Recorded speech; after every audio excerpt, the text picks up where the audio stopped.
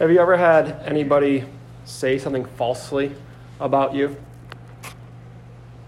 Last week, in our gospel reading, we heard the words, "You shall love the Lord with all your heart, mind, and soul, and love your neighbor as yourself."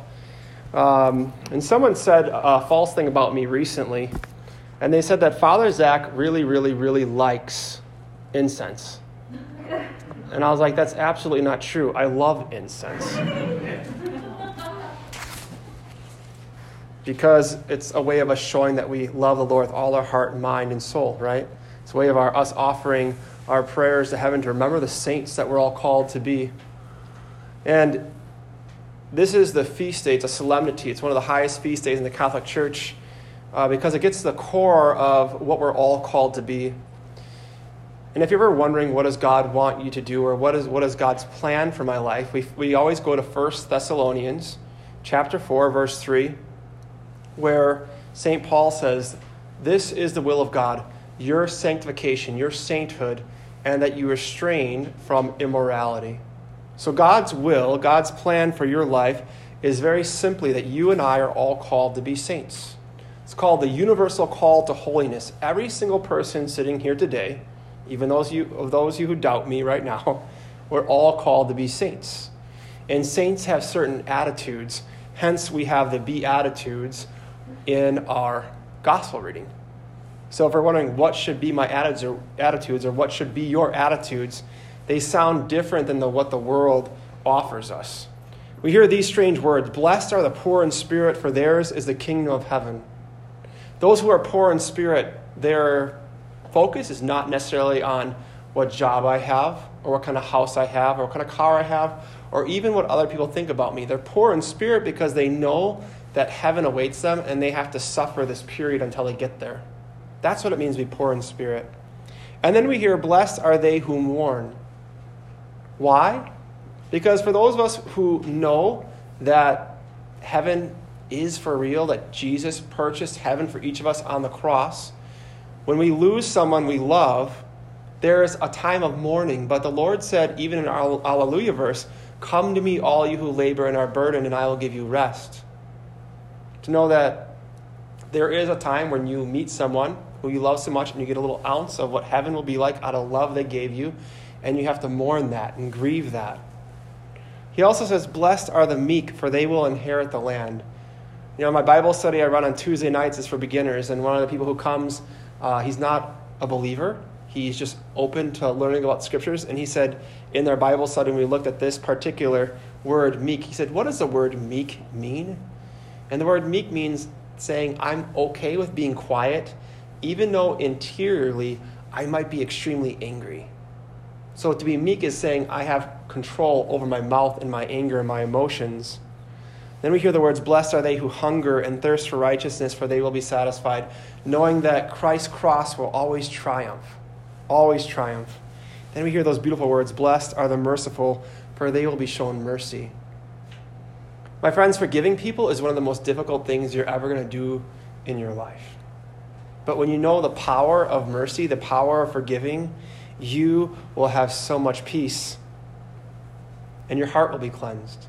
That's why the next words are, "Blessed are the clean of heart, for they will see God." You know, some of us in this room right now, you know, we've grown up, and it's just been easy to see God in things.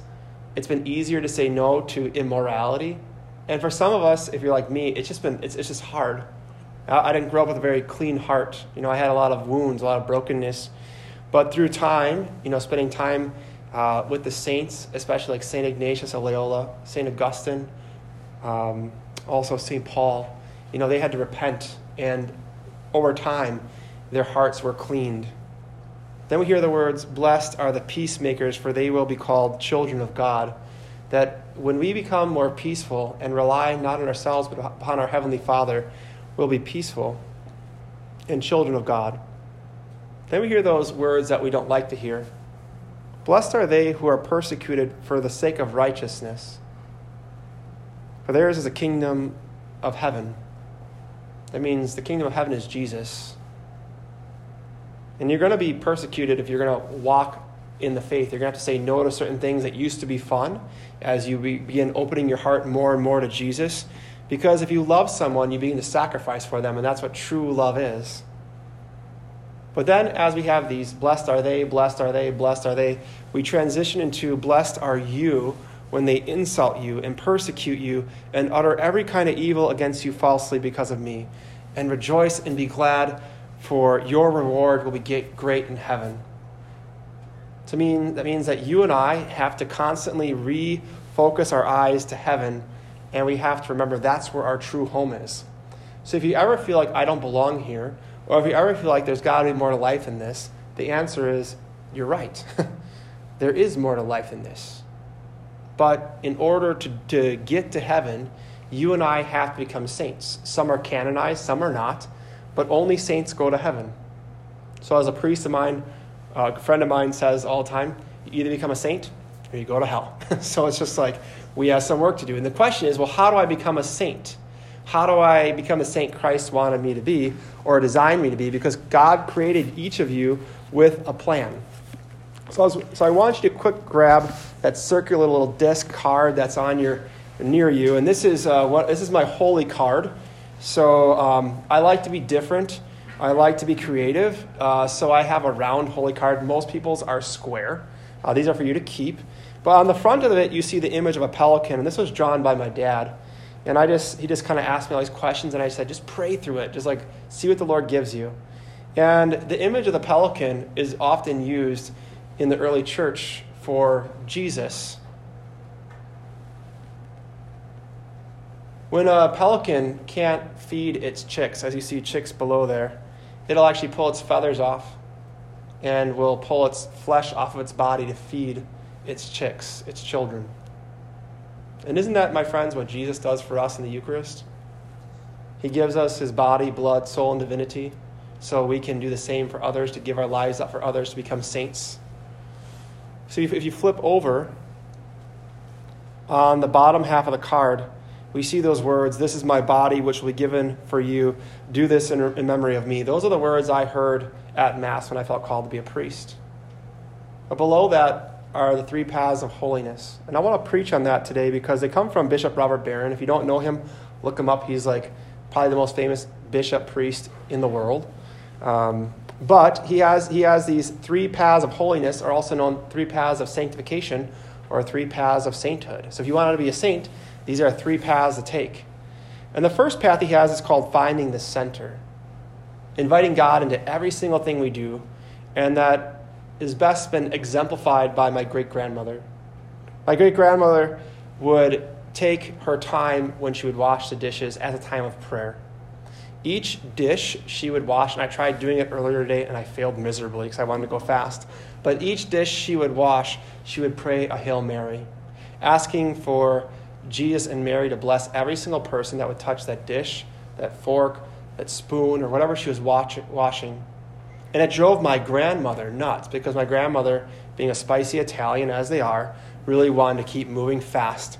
And my great-grandmother saw it as a time of prayer, to keep Christ at the center.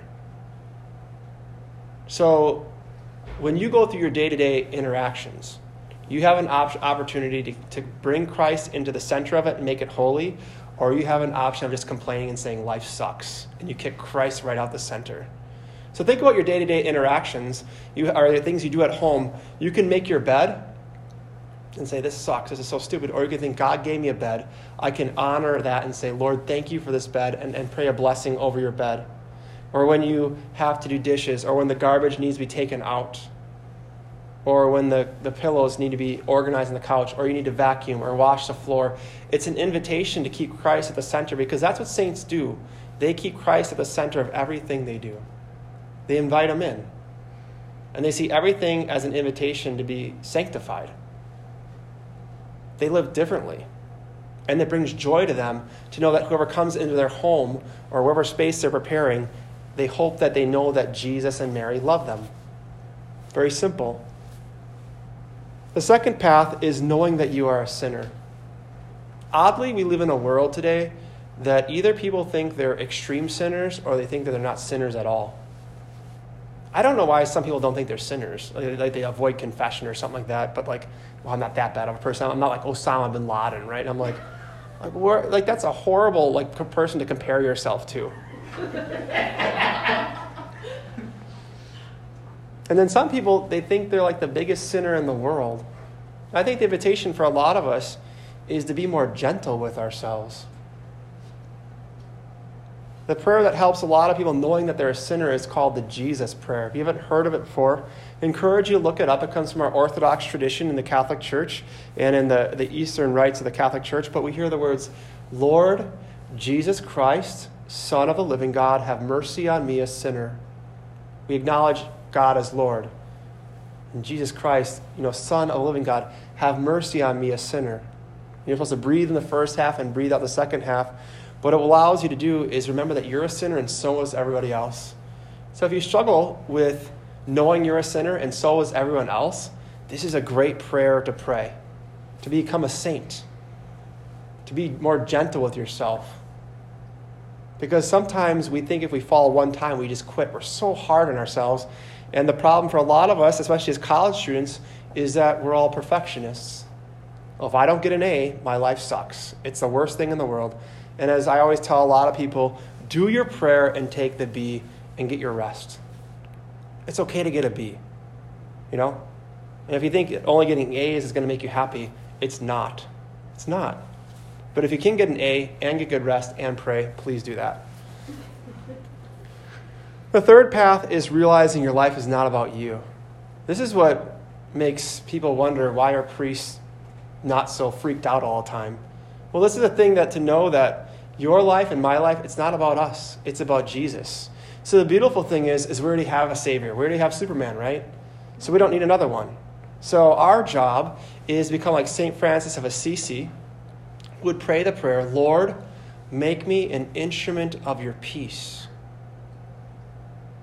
To place yourself as an instrument in the hands of the divine musician and let him play beautifully through you to let the world know what kind of saint you are. That always points to what he did for you on the cross.